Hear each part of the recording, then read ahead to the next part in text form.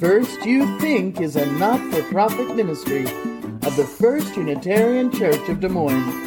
Support us at ucdsm.org today.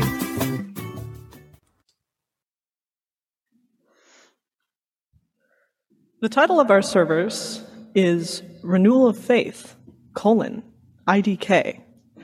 For those of you who don't know, IDK stands for I don't know in text abbreviation.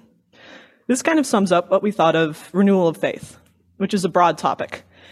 And we had no idea where to even begin. Faith in what? How do you renew faith in something? How do you even lose faith in the first place? Through what can only be described as a large group therapy session, we realized a few things. None of us have much faith. None of us know what to put our faith in, and we aren't outliers in our generation. Just in the past few years, our generation, Gen Z, has lived through some admittedly difficult things. Scientists tell us that the planet is burning up. The government stalls for time that no one has on almost any issue possible, and some of the most formative years of our lives have been completely thrown out due to a worldwide pandemic. Is it not understandable that we have a lack in what people traditionally think of as faith? That what some people take as solace, meaning spirituality, or maybe a blind belief in a good outcome, kind of ring hollow for people who have grown up in an age obsessed with tangible thoughts and facts. I ask these questions in the hope that they'll help explain how the world we've grown up in, the world that older people have made, shapes who we are today. In my personal experience, faith started out as something that you just have. Like all people have an eye, or heads, or hands. It was something that adults talked about every Sunday in a tone of solving the mysteries of the universe through faith in some old dude named God. You see, I spent my first 10 years in the Episcopal Christian faith. I went to church and attended Sunday school like a good little acolyte. That is, until the world stopped making sense. I didn't understand this whole all-seeing, all-knowing, old man in the clouds business. What kind of God would condemn their people to suffer through the disease and death and hardship? What kind of benevolent force would allow their children to go through famine and destruction? Suffice to say, no one gave me a decent answer. I figured after a while that the only person I could really believe in to make my own decisions was myself. It wasn't the easiest way out. If I screwed up, which I definitely have, that was on me. The bad and good choices that I would make would be based off of what I personally thought to be the best answer and not based on what some almighty deity ordained. So, this brings us back to faith and the idea of faith. There are different definitions of what faith is. The almighty prophet Google gave me two very interesting definitions to choose from. One, a strong belief in God or in the doctrines and a religion based on spiritual apprehension rather than proof. Well, based on what I said before, God isn't going to cut it for me. Now, as for spiritual apprehension and proof, that isn't going to do much either. I'm the kind of person who needs to see things to believe in things. This definition is based off a belief in a higher power that I just don't have. The second definition, however, does offer some promise. Complete trust or confidence in someone or something. Okay, yeah, more vague for sure, but maybe that's a good thing. You see, I think faith is whatever you want it to be. I think you can have faith in whatever or whoever you want. If waking up in the morning and having faith in the powers of caffeine helps you to get through the day, go for it. If you need to see your dog every hour over FaceTime to deal with your angry boss, that's your choice. This is why renewal of faith is such a difficult topic to cover. Everyone has their own definition of faith, and everyone sees its renewal in a different light. I personally would never want to go back to believing in a higher power, or really anything in general. I've had to learn over the course of my life what it's like to not rely on faith or belief, and I like it that way. Now, I know decisions I make will have an impact on the life I build for myself. This could mean I have faith in myself, but it also could just mean I somehow manage to trust myself with making decisions. And maybe they're the same thing. Gen Z has a lot of issues that we need to deal with, and they keep growing every day. The question for us isn't why don't we believe anymore, or why don't we believe in God, or even why don't we like religion? The question instead should be why we get up in the morning in the first place.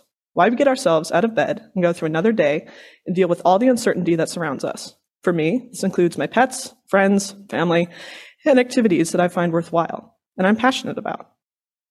Most of all, the act of getting up and going through the day that I find most satisfying, because I, for one, know that it's all you can do when there are people who would relish the fact that you feel tired and don't want to get up. For better or for worse, the decisions of people who came before us have shaped our lives. And the same can be said for everyone. When you look back on your life, was there ever a time when you questioned why it is you get up and keep going, even when the world looks crummy? Why you take your dog out in the pouring rain just to end up watching them try to eat soggy bread off the sidewalk? Why you go to work and listen to people you don't really like talk about things you don't really care about? Maybe the answer is faith. Maybe it isn't. Maybe you have no idea. That's valid. In some respects, our generation can be seen as lucky. A lot of us have never had moments where the faith we have held all our lives comes crumbling in around us. We learned to just live the best we could with what we had, the same as everyone, just without people yelling at us that life might have some higher purpose than simply needing to live it out. So, I ask you to think about faith in a different way. Not as something that needs to be renewed, but as the things you hold within you that give you the kick in the butt to just keep living every day. Try and ask yourself why you get out of bed in the morning. What motivates you to leave the comfortable blankets every day and step into the harsh world? I think the answer might be more simple than you think. Because in the end, we're just people trying to get through life. Thank you.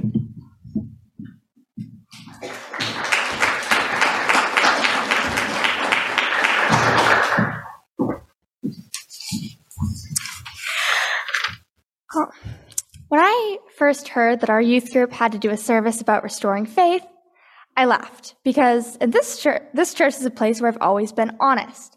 But I was faced with a dilemma here because how could I honestly go up on stage and tell you all to have faith and believe in yourselves when I can't do the same? I grew up with my parents divorced, and my mom has always been a great parent who has kept me trying even when I fail. But my bio father and stepmother have never made me believe in myself. They tried to make me hate myself so they could have more control, and they succeeded. But last September, I told my dad that I was done and I won't see him anymore. I always thought of that as losing faith. But when I had to sit down to write this speech, I realized that I didn't lose faith. I simply stopped putting it on people who don't love me and will only let me down. I started to put faith in the only person I'm stuck with forever, me.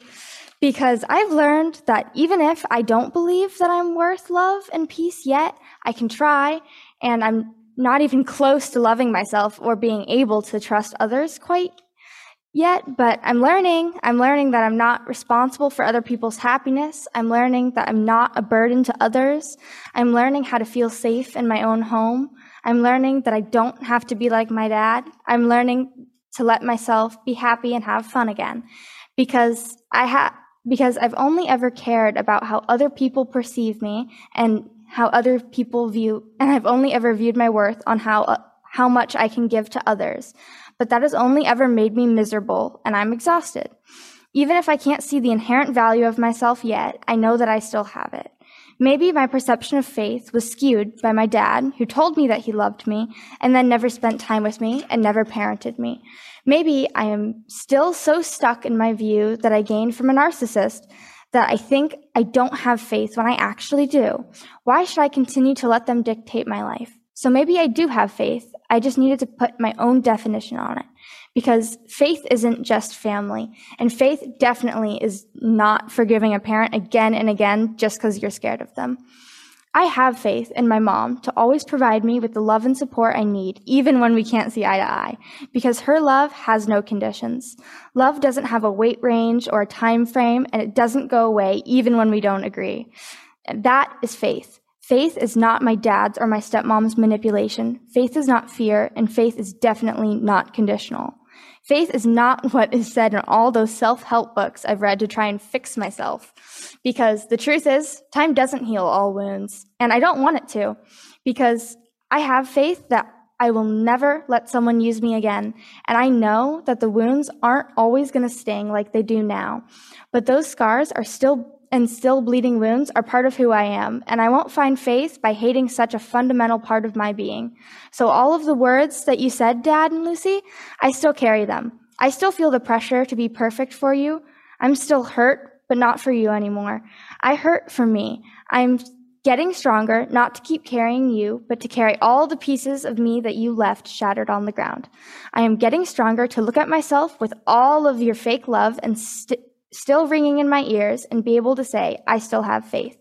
Someday I will be able to see myself and not hear about the weight I've gained. Someday I will be able to be happy without completely distracting myself from my own thoughts. And someday I will be healed enough to look at the scars as a testimony to my faith instead of my weaknesses.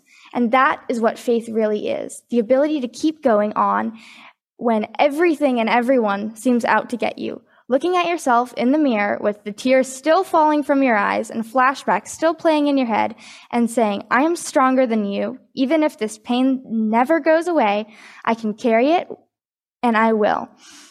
I have faith in myself, faith that I deserve, and faith that I won't let go of again. But if any of you tell me that my trauma was all part of a plan and it made me stronger, I will pull the fire alarm.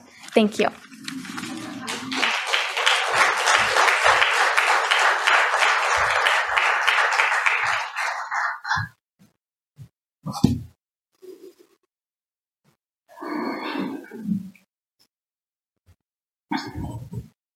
Faith is defined as complete trust or confidence in someone or something.